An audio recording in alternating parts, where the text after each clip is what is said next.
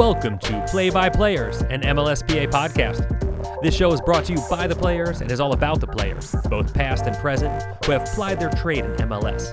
You'll hear about each player's journey into the game, their careers and life after the game, on the field and all. It's all on the table. Now here's your host, former MLS player, Bobby Boswell. Welcome to another episode of Play by Players. I am your host, Bobby Boswell.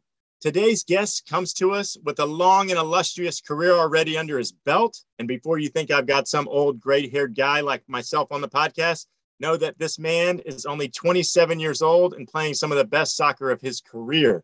He has played over 325 MLS games with the New England Revolution and Austin FC. He was the youngest player in MLS to reach 300 appearances. He is in the elite 50 goals, 50 assists club. He is a fan favorite in New England and a current fan favorite for Austin FC. Please welcome to the podcast, Diego Fagundez. Hey, how are you? Thank you for having me. Yeah, thanks for coming on. I was before we started, I was looking at your setup there. What tell us about that room you're in right now? It looks like you got a gaming chair. Yeah, this is my gaming room. This is where I get away from soccer a little bit, especially the day of the game, just to come out here, game a little bit, stream a little bit. Sometimes I even watch soccer games here because I have a couch in the back, relax, get away from the kids, you know. It's my getaway. I even have a little lock on the door where you need a passcode so no one can bother me. There you go. You went from like maybe a man cave up in the Northeast to just like a man room in Texas, right? Exactly.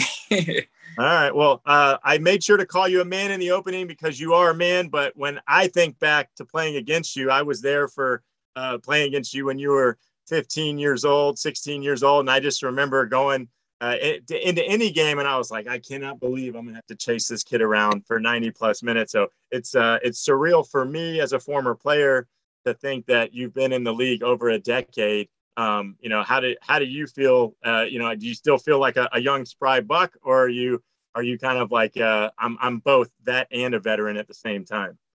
I think I'm both. I think sometimes I feel young, sometimes I feel old. It all depends who I'm talking to. It's actually funny you say that because I was talking to some people and there's not a lot of players from when I first started in this league. And it's just crazy. People don't realize that I'm only 27.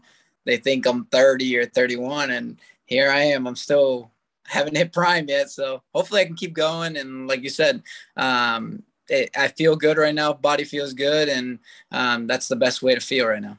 Yeah, that's the most important part, right? As long as the body holds up, everything else is good. A lot of those guys that aren't in the league anymore are now coaches. So I'm sure every trip you go on, you probably know one of the opposing coaches or assistant coaches. That's got to be pretty cool. I always like to say when, I prepare for these things and in your story, in your case, it was really interesting. We've got some people that always fact check me. I do my best. But for you, there's just so many records that you've held in the league because of your age and your longevity already. So for this podcast, I don't want to hear any of you guys jumping in my mentions saying I forgot this one or that one. I did my best to highlight the ones that caught my attention. But I also look at how long you're probably going to play. And when it's all said and done, after another decade, who knows what records you'll hold. And but let's talk about you. Let's take it back to the beginning. Your story is very interesting in that it starts in the soccer-rich continent, I'll say, and the soccer-rich country of Uruguay. For those that speak gringo, that's Uruguay. Expand your horizons. But talk to me a little bit about what it was like. I know you moved pretty early, but just talk to the people that don't know much about Uruguay and what kind of country and what it's like. No, Uruguay, there's only 3 million people there. It's not a really big country. It's not a rich country or anything, but soccer is passionate, and that's the one thing that brings people together. No matter who you are or where you come, when you go to the beach, you see people playing with a soccer ball, and then the conversation starts. So it's small, but everybody gets along. It's the culture there is amazing. We eat a lot of meat. We're always having barbecues outside. Not the barbecue we have here in Texas, but the asado kind of barbecue, we should say. And that culture, I still live it, still do everything possible to teach it to my kids. And that's something that hopefully I can keep it going. Yeah, and we're going to talk a little bit about your family, more specifically on your parents, more than your children. But I saw you moved away when you were 5. I saw a thing with your dad that was really interesting. We'll talk about your dad and his career. That he went to visit family in the U.S. and was like, we should do this, and it's kind of like, okay, yeah, let's go. And you end up moving to the Northeast. I always butcher names of cities from the Northeast. I'm gonna say, is it Leominster? Leominster, yeah. Leominster. Okay. Leominster, Massachusetts. I'm assuming that most of your memories growing up were in Massachusetts. Is that right? Yeah. So when I was 5 years old, I came to the U.S. And my parents both my dad asked my mom, where do you want to live? And she kind of pointed at the map in Massachusetts and literally pointed to Leominster. And in 2000, we actually moved there. And 2 years ago, not even 2 years, a year and a half ago, I basically moved out of there for the first time. So it's been quite a while to have there, a lot of memories there. I actually went back a couple weeks ago for a wedding, and it was actually nice to be back after a year and a half. But Texas is my new home right now. It's here. It's amazing. The weather. Wait, hey, we'll get into Texas. I like to point out that you are a notable person in Leominster. That's important, right? It's like where you're from. They recognize you. You're like a local celebrity. And for those that don't know, like in Texas, I feel like you have to explain to people, because you say like I never left that Massachusetts other than traveling until 2 years ago. I'm sure Austin's a little more traveled than other parts of Texas, more cultured, but there's people in Texas where they say I'm from out west, and that's like 30 minutes west, meaning they don't have a good generalization of space and time. It's funny because people here 20 minutes, 30 minutes is far for them. Back home, and when I was living in Leominster, I was driving 45 minutes to practice. That's not far. Here, you drive 25, 30 minutes. Like, whoa, wait a second. That's just Austin, for the record, because you can't go anywhere. You can drive an hour in Houston, and you're on just the other side of Houston. So, but anyway, I love all the guys I've played with and guys from New England. You guys are not short of confidence, that's for sure. You grew up in the dynasty era of sports in that region. But, for me, the other thing that's really big is a lot of people from up that part of the country are really big into their family life. And when I told you, we talk about this a little. Your father obviously had a huge impact on your life outcome, and that he was a professional soccer player back in Uruguay. He was a goalkeeper. I'm assuming you had a ball attached to your foot from the day you could walk. Basically, yeah. Since I was able to walk, maybe even I was born, they gave me a soccer ball. And ever since then, soccer was passion for me. My dad played it, so it's kind of, you couldn't run away from it. And my mom would go to the games while she was pregnant.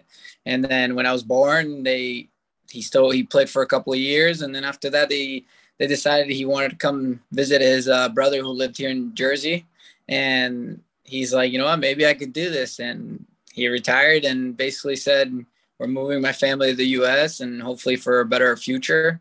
And at the end of the day, I think he feels that. He feels that he made the right decision. He especially after I was able to sign pro, I feel like he gave up something for me to be able to have the life that I have now, and my brother and my sister. So it's always special, and I always appreciate my parents with everything that they've done and help and support, because without them, I wouldn't be where I am now. Yeah, and we'll get into something really cool that you did recently for your parents. You mentioned your siblings. Were they soccer players or athletes as well? I know, and I actually thought, didn't your mom play soccer for a little bit too?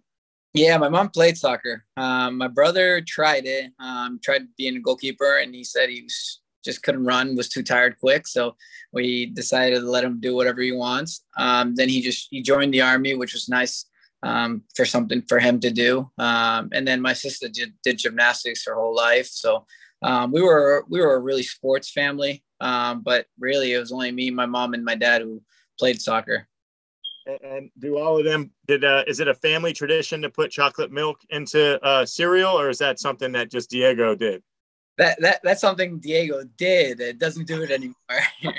And for those that aren't aware, Diego was on a show called MLS 36. And that's a throwback to MLS maybe 2.0. And what it was they picked feature players from around the league and they followed these guys for 36 hours before a game. It was the most hated thing by MLS coaches in the world because at the time there wasn't a lot of media on what guys were doing. And here you've got this young Diego living his life at home. Yours was probably the most feel-good story. The only thing I'll say was you went out on a boat the day before a game. And I have to imagine that was not well received in the locker room. You mean the day of the game? The day of the game. Even better. And I have to imagine that was I feel like it was your episode and then it just ended because they were like, no coach is agreeing to do this ever again.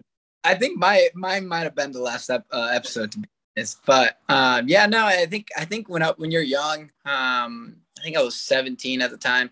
I don't think you realize what you're supposed to be doing, what you're not supposed to be doing. And for me, I was just living life, like using some energy before the game. So I would go out there, ride a jet ski around and go around and just for 30, 40 minutes. And then I'd go home and then I rested basically. But I had to get a little bit something out. Now I do the opposite. Now I just sit here in my gaming room and game for a couple hours and relax and don't think about soccer at all. Well, just so we're clear, I was older than you and I still didn't know. I was still making bad decisions. So, it's nothing to do with being 15, 16. It's person to person. But that sounds like you've corrected those wrongs.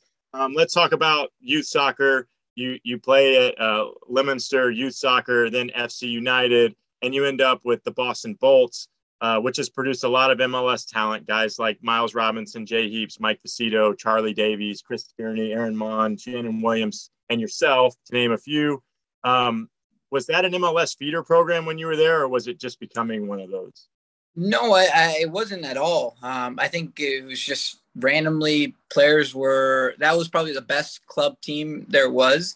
So when I started with Town Soccer, I was basically playing, doing well, scoring goals. And then I basically wanted to take another step. And someone told me to join club soccer. So then I joined FC United, played for a couple of years, won a couple of state cups and championships and stuff. And then from there, I basically said, what's the next step? And then the Bolts were probably the best team there. So I said, you know what, I'm going to join them. And I had a coach who's basically a brother who I joined them. So then it was an easy switch for me to go and join them. And I was there for a couple of years and then basically joined the Refs Academy.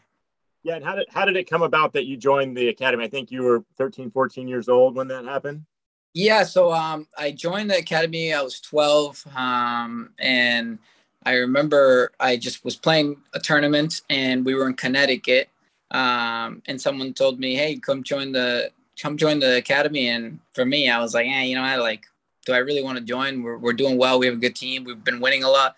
And I didn't really know much about it. And then a friend of mine actually started playing for them. So I was like, all right, you know what? I'll go to the tryouts. And Mario Priat was the coach. So then I was like, you know what? I'm going to go Mario. I know Mario from ODP. So I'm going to go and try out and made the team.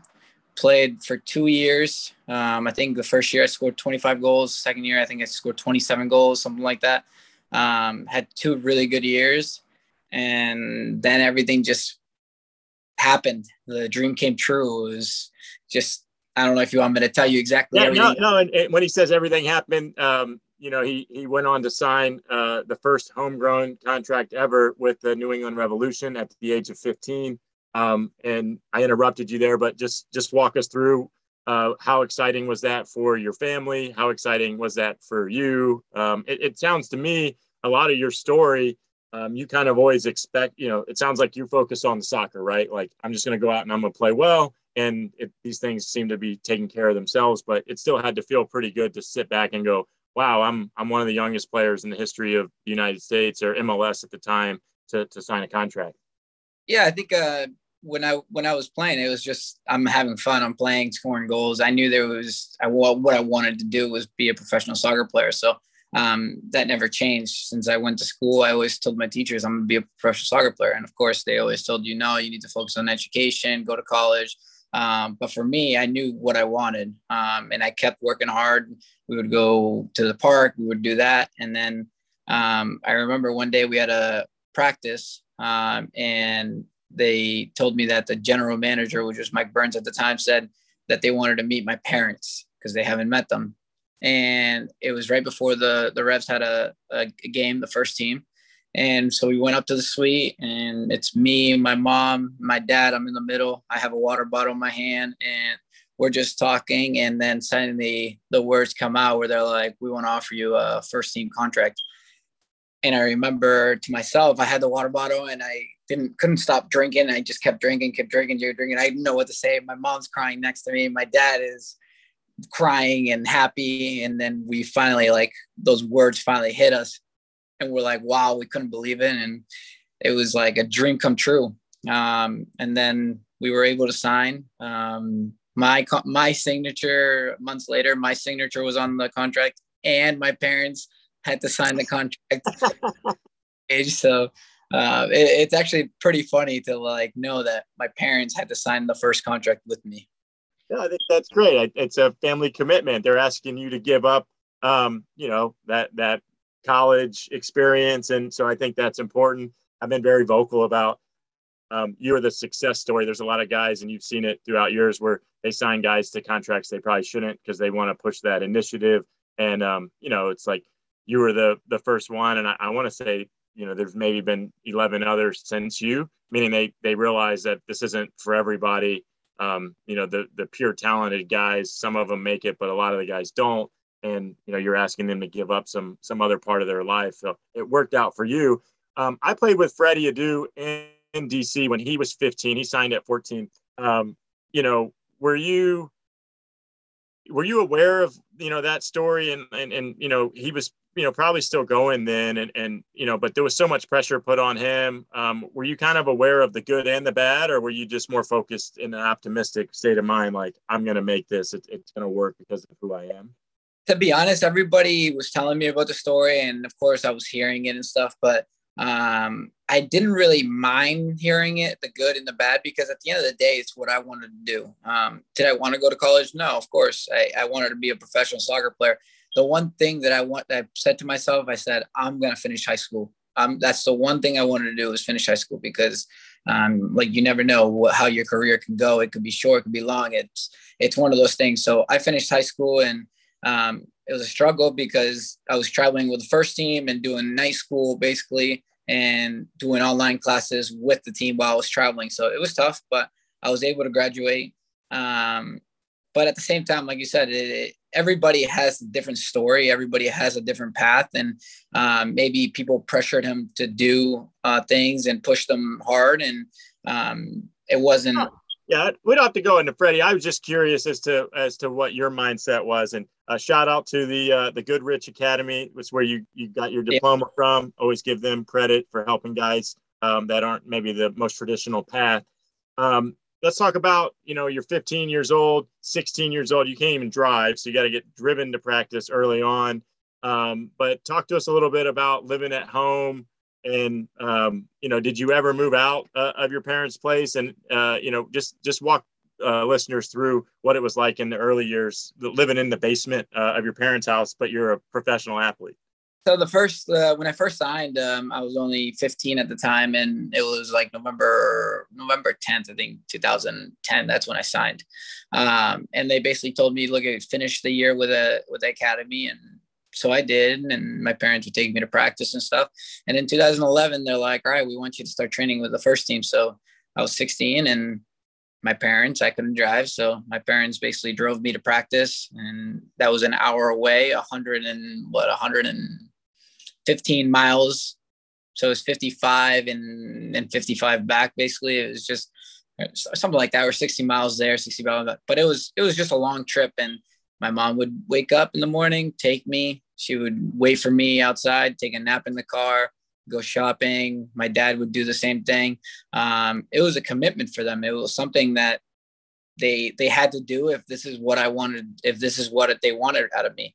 So that's why I always appreciate everything my parents have done for me.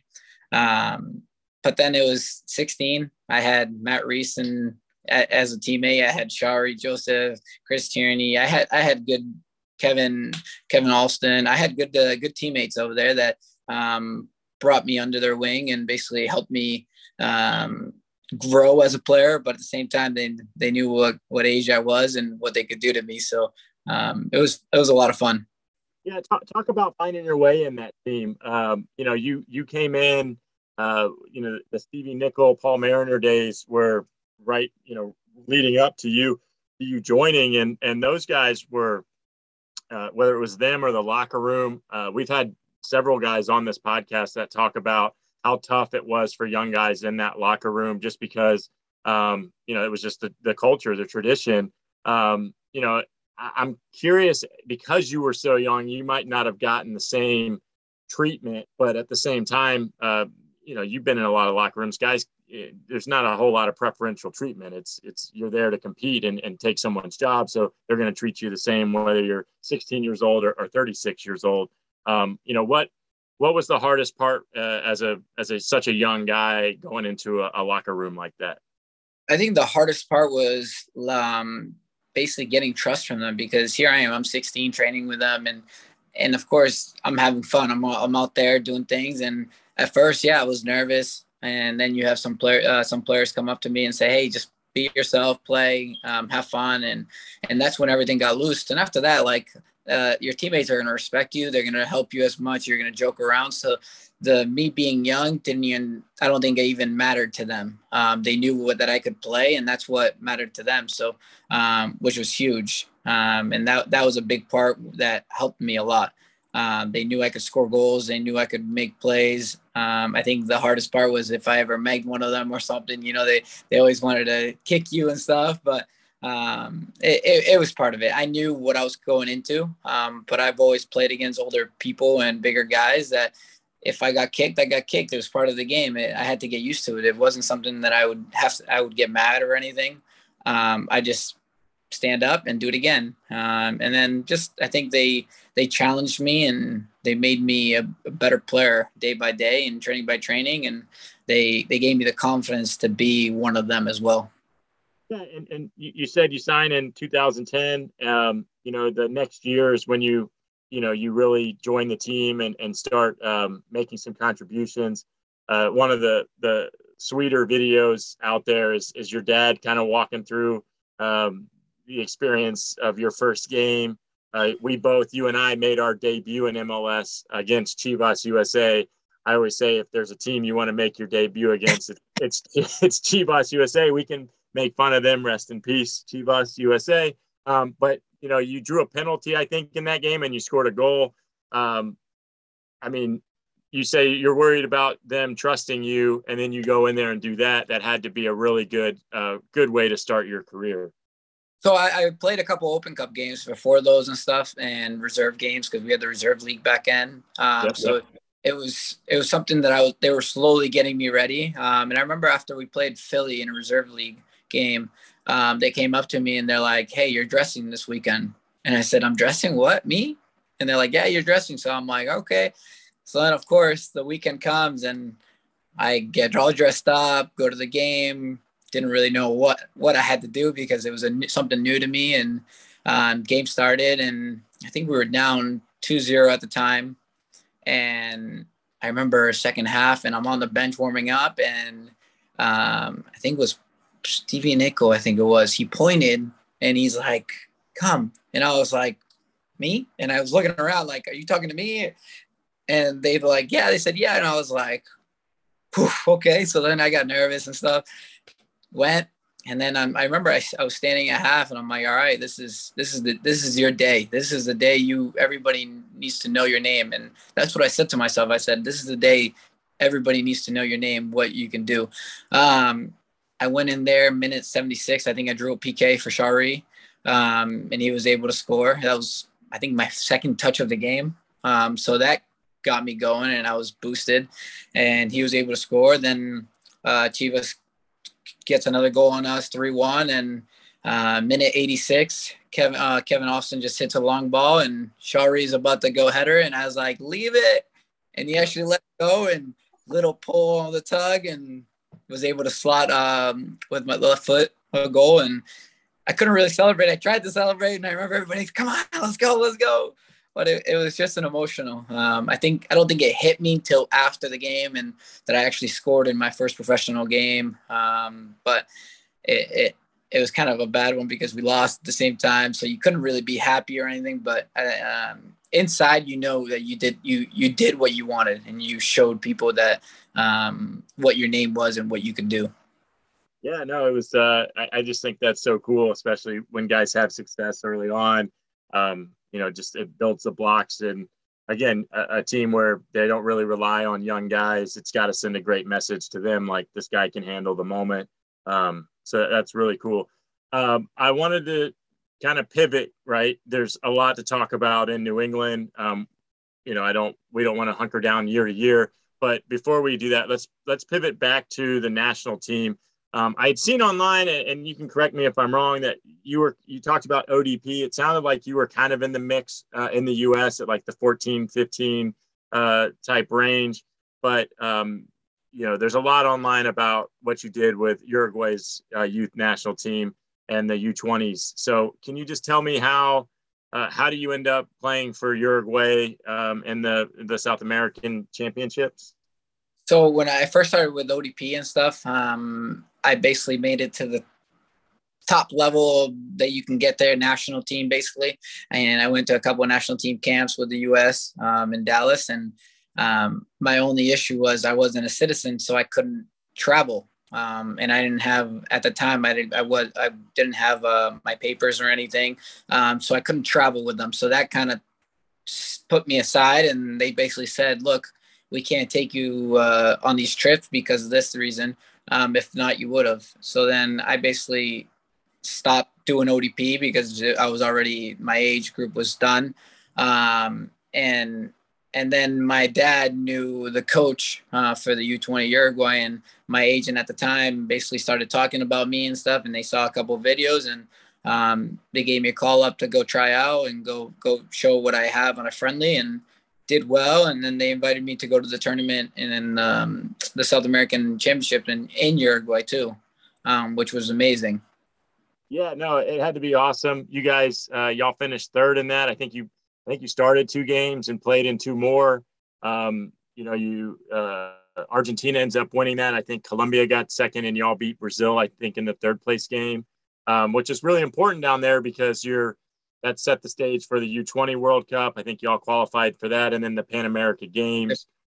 I always do my homework on. I love these tournaments just to see who the players are on the rosters and things like that. Some other notable names. I think Mauro Menotes was a Colombian on the Colombian team. Aro was on the Brazilian team. Those are MLS guys. And then your current teammate, Driussi, I don't pronounce his name, Sebastian Driussi, was for Argentina. Am I saying that really badly? You actually said it perfect. So okay, perfect. That's what I meant. So I think it's. I always say that these tournaments seem like such a big confidence boost for players, but 1, I don't think you were really short on confidence, and 2, you had been playing for a while, so it was one of those where maybe you didn't need it. But just kind of talk to the listeners and say, what was that tournament? What did it mean to you and your family being where they're from and going back there to really play in one of the bigger tournaments that they hosted? It's huge because my dad played in that tournament. So it's kind of it brought back a lot of memories to everybody that he was able to do that. And then for his son to be able to do that was something huge. So, and then I remember just going to the games, and here I have 30, 40 people in the stands, my aunts, my uncles, cousins, everybody's watching these games, and was able to go and support me and stuff. So that was always nice. But I think no matter what national team you're representing, if you're that passion, that feeling is something special. So when I got my opportunity to go there and represent Uruguay, it was one of those things that you need to do everything you can to make sure that everybody knows that you're giving your all. And that's what I went and did. It was hard. I was away from family, and I think it didn't really help me as much, because when you're close to family, you know, your mind is at a different place, you're happy and stuff, and going away for a long time and not being able to see them, or for them to go to the game is tough. But like I said, I think when you step on the field and you're representing a country, it's something that you need to show everything you have. Yeah, that's awesome, man. You said we'd get back to New England. Just want to throw some numbers at you here. In 9 of the 10 seasons you played there, you played in 19 or more games. 8 of the 10 seasons you played in 20 or more games. 6 of the 10 seasons you played in 30 or more games. What that means to me is you didn't just play in a lot of games, you played a ton of minutes. If you had to summarize some of your best memories from your time there, what would you say you took with you, you know, as a New England Revolution player? Well, definitely my first couple of years, that was a huge part of who I was. First scoring my first goal, and then after that, I was able to start a game, the next game, and I think I think I can brag that I scored against Casey Keller. I think I always say like, I scored against Casey Keller. To me, that's amazing, because Casey Keller back in the day was amazing, and so it's. Shout out to him though too. I remember.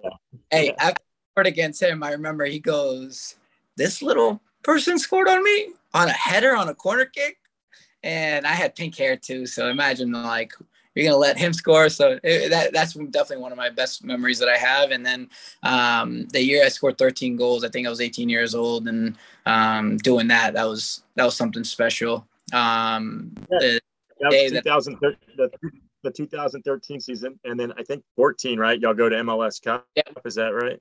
Yep.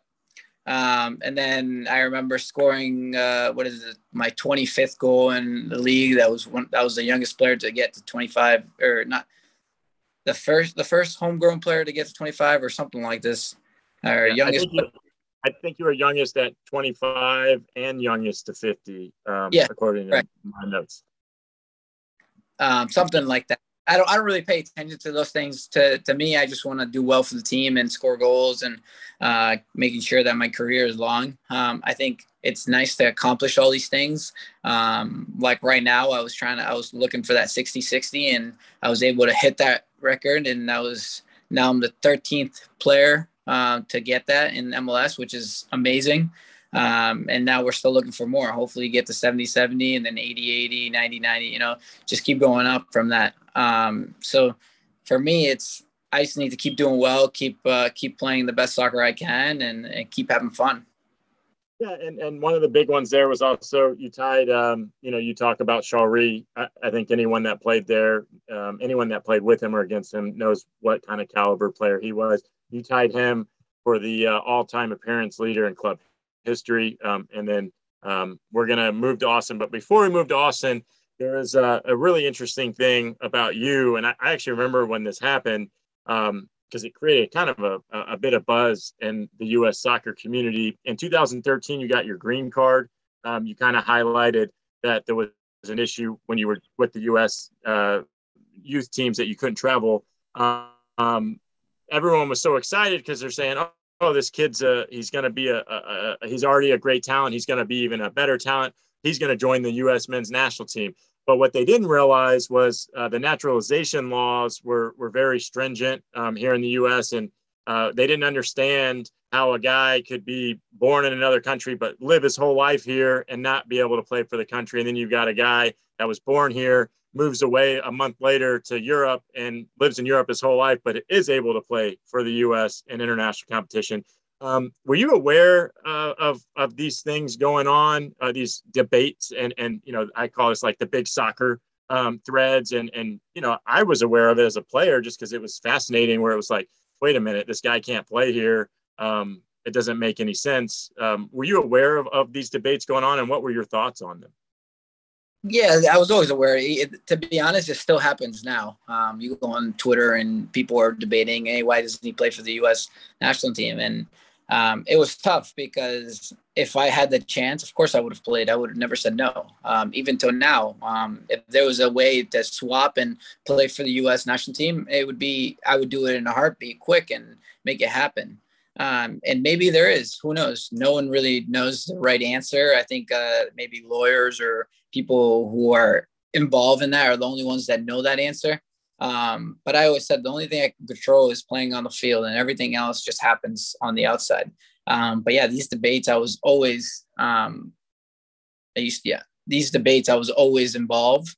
I was always there. I was always checking them out. And for me, it was hard to take because here I am, I'm doing well with MLS, but I can't go to the national team. So, but it's like I said, all I can do is control what on the field, and that's it. Okay. Well, I appreciate you walking through that. I know it's not always easy to talk about that. People get really passionate, and it creates all kinds of, I mean, it stems off into rear to his own leadership and things. But let's talk about your ending in New England, right? You're there for 10 seasons. The coaching, there were a lot of coaching changes, good or bad. They are what they are. How did you end up deciding you didn't want to be there anymore? I know you qualified at such a young age because of your years of experience for a free agent, which I always say, hey, MLSPA, that's one of our victories, right? Is a guy like you is able to make a decision to reject a contract that he doesn't really like. But how did you decide it was time to leave New England? To be honest, the decision really wasn't mine. I wanted to stay in New England. I was happy. My family was there. But I didn't feel, no offense to them, I didn't feel the coaching staff at the moment that they wanted me. They weren't using me at the right position. And then I had to decide basically, what did I want to do? I was a free agent. And at the time, like I said, I think that was a good victory that we could get because young players didn't really have those rights. And me being able to play all these years and be a free agent was huge at that moment. So then I remember me and my dad, we were just at the lake and we were talking. We're like, what's next? What do we do? And he goes, where do you want to go play? My dad's my agent. So I said, you know what? Austin would be amazing. It's a new team. It would be a perfect situation for me, something new. And the incredible part that someone must have been hearing me, because 3 days after I have this conversation at the lake with my dad, we get a phone call. And it's Claudio Reyna and Josh Wolf asking if I would be interested in coming. So it was like a wake-up call. It was like it was meant to be. And then when they told me what they were expecting from me and what they wanted out of me, then it was kind of an easy decision to make. And we talked over the phone and emails and going back and forth, and we were able to make it work. And now here I am having a lot of fun here in Austin. Yeah, so some would say you left for greener pastures. That's a terrible dad joke. That's part of what you get with me as the host. Talk to me a little bit. Obviously, you're excited about going down there, and they've got a plan for you, right? And I always say sometimes moving is really good for guys because the vision of the people that are there, they put you in a box, right? And now you get a fresh start. You signed a 1-year deal there, which I thought was interesting. It's almost like a prove it type of contract. And maybe I have that wrong, but let's talk about your entrance into Austin FC. You score the first goal in the history of the team, something that no one can take away from you, something that will forever be in the history books. You were their first ever man of the match in the first home game, scored the first ever goal in the Open Cup play against San Antonio. As far as I'm concerned, you've cemented yourself as a fan favorite from day one. I know you were a fan favorite in New England, but it's got to feel really cool with this expansion team. That you're the guy from the first whistle to be there and to kind of go through these crazy emotions. Like you said, I think you said it the best way. Like being at a club for so long and giving it your all, and then suddenly not feeling the right way, then the move was probably the best thing for me. And I got here and they welcomed me with open arms. The fans right away opened me up. They invited me to do things. And then when the season started, I was very excited for it. The funny part about it all, that it's funny now, but it wasn't funny at the moment. It was that I wasn't supposed to be starting that game against Colorado because there was some issues with paperwork and a player that was there.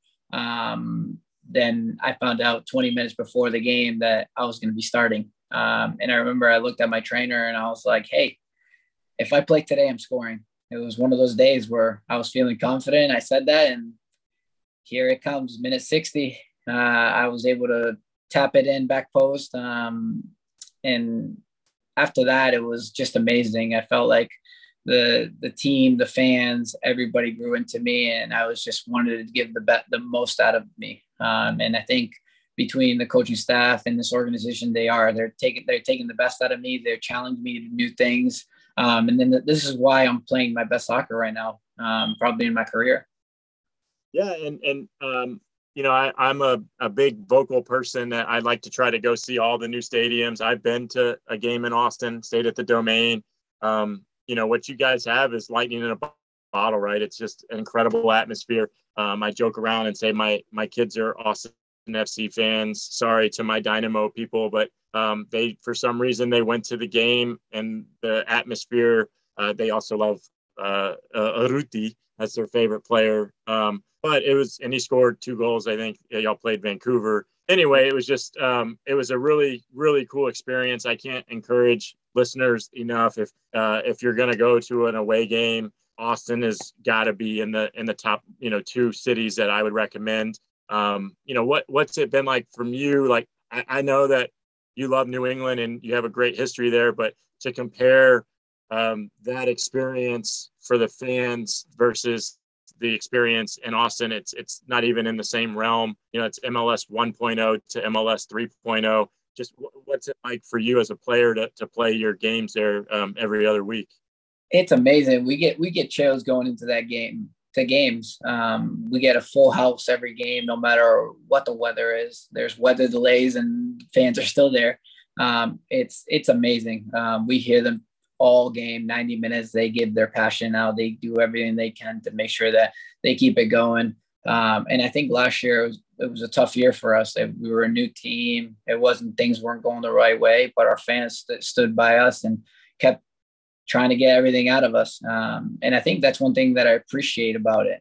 My kids, like you said, your kids enjoy it as much. My kids, they know every song now. My daughter will look at the stands and say, I want to go there with Los Verdes at that behind the goal. And my dad has taken her there. That's what she loves. My son too. They go around the house. They're singing songs. They're chanting. I'm like, one of these days I'm going to put them as couples or something out there.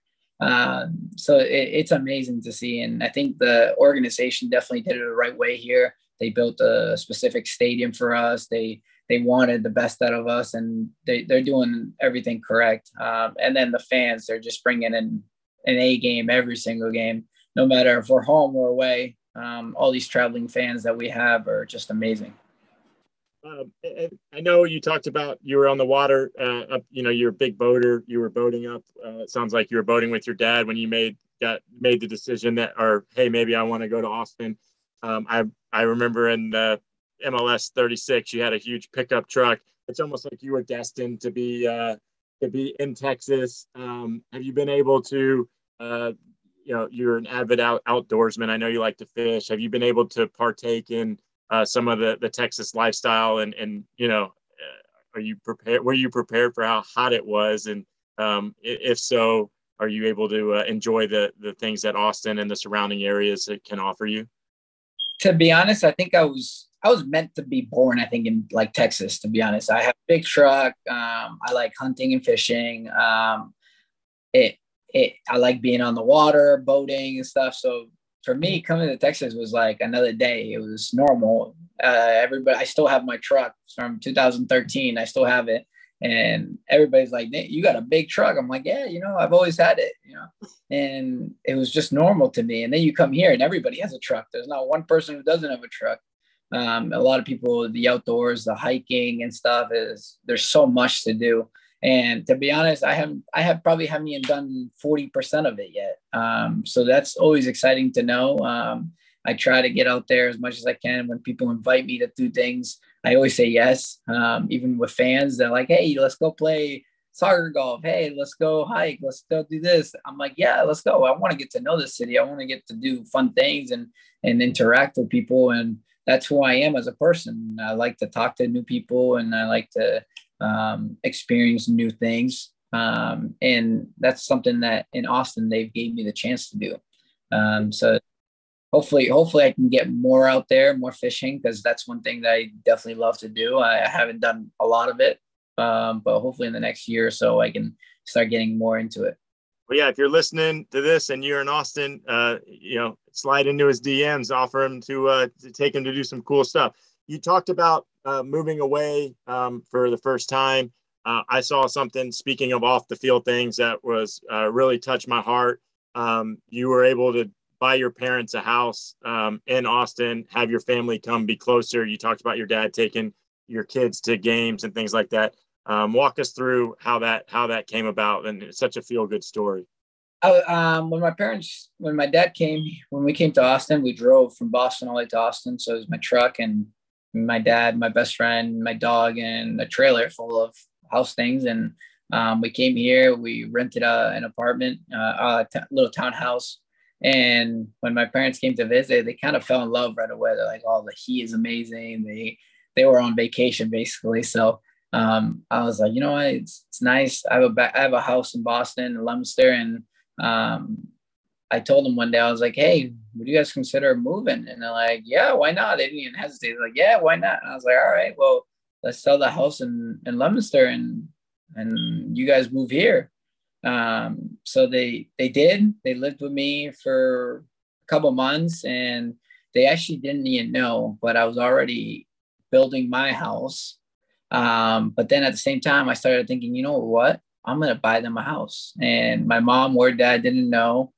And I grabbed my realtor and we went to look at houses. Finally saw one. This is when the market was not the best here in Austin, but hey, we're still all happy. And I went to see one and I fell in love, and I was like, this is the perfect house for my parents. It's a 3-bedroom, small house for them. It's exactly what they needed. And we did everything possible so that they didn't know anything. Paperwork, everything was finally done. They gave me the keys. From when I signed all the paperwork, I went straight to them and I called my mom. I'm like, hey, Mom, can you and Dad want to come check out a house that I'm looking at? They didn't know I was already building. But so then I was like, hey, you want to come check out a house, see if you like it or not? So my mom I go inside first. My mom and dad are behind. And my mom goes, oh, I think you showed me this one online. Yeah, this one's really nice. And I gave them the keys and I was like, well, enjoy your new home. And tears came. They couldn't believe it. My dad couldn't believe it. It was just something nice that I had to do. I wanted my parents close to me and something that they deserve. And to this day, they still do a lot of things for me. And that's something that is special. And that's why I wanted them close to me. Yeah, when I saw that, I say, like, you have these MLS has made it moments, right? And I say for me that's one of them, where guys are buying their parents' houses. I think that was so cool. Just an awesome feel good story. And again, we highlight at the front, right? It's your family is very important to you, and it's kind of a theme throughout your journey. And it looks like they'll still be there for your journey going forward. Let's talk. Back to the team in Austin. It seems like you talked about how the coaching staff has gotten the best out of you and kind of reinvigorated you. It seems like you, just from afar watching, seems like you're physically stronger, and maybe that's something the regiment of the team. It seems also, comparing New England to Austin, whether it's the city or the atmosphere, it seems like y'all are a little bit more laid back. The culture is very different than maybe where you were. I look at like your travel posts, right? You've got a big boom box, it seems like, and I want to say like a mate holder. Like your team mate. I'm imagining with Drusi and Urruti and some other guys, y'all got like a pretty good group. For those that don't know what mate is, tell people it's part of your culture, it's part of your heritage. What is mate? Yeah, I think it's a South American heritage because the culture, and they do it in Brazil, they do it in Argentina, and they do it in Uruguay. I think Argentina and Uruguay are probably the two biggest places. And when you have players like Maxi Urruti, Seba Rossi, Emiliano Rigoni, and Felipe Martins, like, how can you not drink mate? And we're always together. We play cards together. We hang out together. We go out to eat together. We're doing everything together. So now that we're flying charter things to MLS, it's always nice that we can actually sit down, put music on the plane, hang out, talk, and just enjoy it. But mate, I think it's we get together, and it's basically the best way to describe it is it's green tea in this cup. So that's the best way to describe it. It's hard, but if you don't know what mate is, I would consider just searching it up, how to make mate, and look it up. It's actually pretty neat. And it, like, when you drink it and stuff, it like helps you digest. It's there's a lot of good for it. People say it has caffeine. I don't really feel the caffeine in it. And I'm not even a coffee drinker, so for some people, it might have caffeine. They might feel it more than others. But I think for someone who drinks it every day, hot, cold, it doesn't matter what the temperature is. We're drinking hot mate every day. I feel like we're going to get you a mate sponsorship after this podcast comes out. Let's, like I said, it seems maybe it was the transition to flying charter. That's a big help, but it just seems like a really fun, cool atmosphere. I know y'all have had a lot of success this year. You're currently in the race for the Supporters Shield. You're going to, look to make a big run at MLS Cup as the season winds down. We don't want to look past that, but we are in this on this segment. Your entire career has been filled with rumors. There's rumors that you were going to sign in Mexico. There's rumors you were going to sign in Italy. There's different European rumors. There were rumors you were going to sign in South America. What are your thoughts? I know you've been through the ringer, and some of those were the fees were too high for New England. $4 million was a number put on you back when no one had a price tag like that because of your age and your talent. Do you spend any time considering that? Have you thought about maybe playing in another league, or do you just focus on, what I'm in Austin, I'm in New England, I'm only focused on MLS right now because that's where I'm at?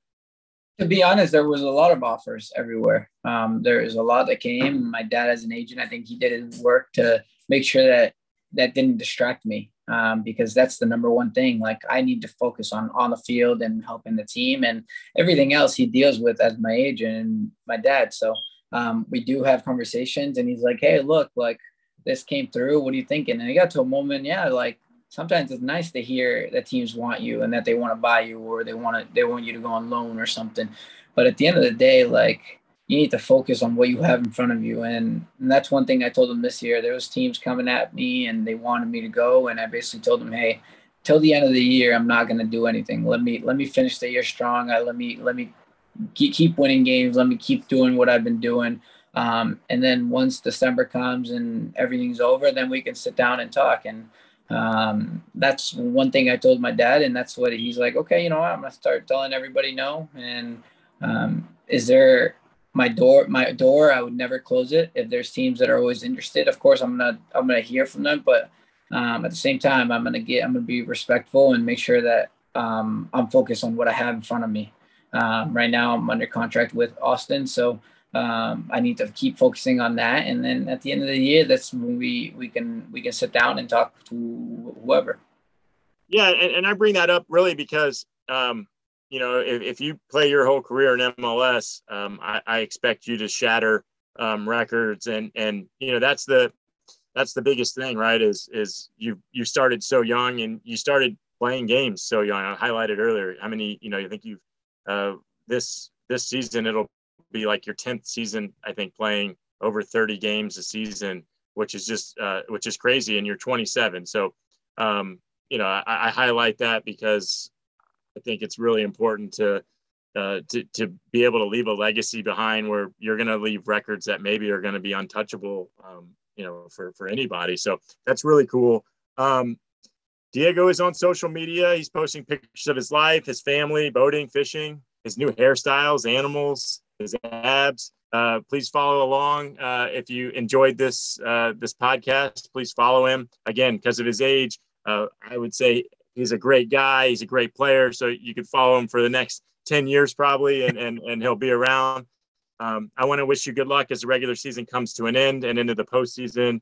I wish you well on your journey going forward. If the next 10 years, next 10 seasons are anything like the last 12, you'll be more of a household name than you already are as one of the great, still young attacking players in MLS. And I want to thank you so much for coming on the podcast today and sharing your story with our listeners. It was absolutely wonderful story. I'm glad you were able to tell everyone. That's Diego Fagundez, everybody. No, Bubby, I appreciate it. Thank you. Like I said, it's an amazing time. I just need to keep having fun. Hopefully many more years, hopefully many more records. And at the end of the day is making sure the body's healthy. And then in 10 years, you can come and interview me again. And hopefully we can talk about those records. I'm gonna hold you to that. I'm looking forward to it. I think people will be blown away. So I'm looking forward to it. That would be amazing, because that would be another generation. That's right. You might be playing with your kids at that point. So yeah. Thank you. Thank you, Diego. No, thank you. I appreciate it. Thank you for listening to Play by Players. Visit playbyplayerspod.com for more episodes or subscribe wherever you get your podcasts. This has been a production of the MLSPA. Learn more at mlsplayers.org.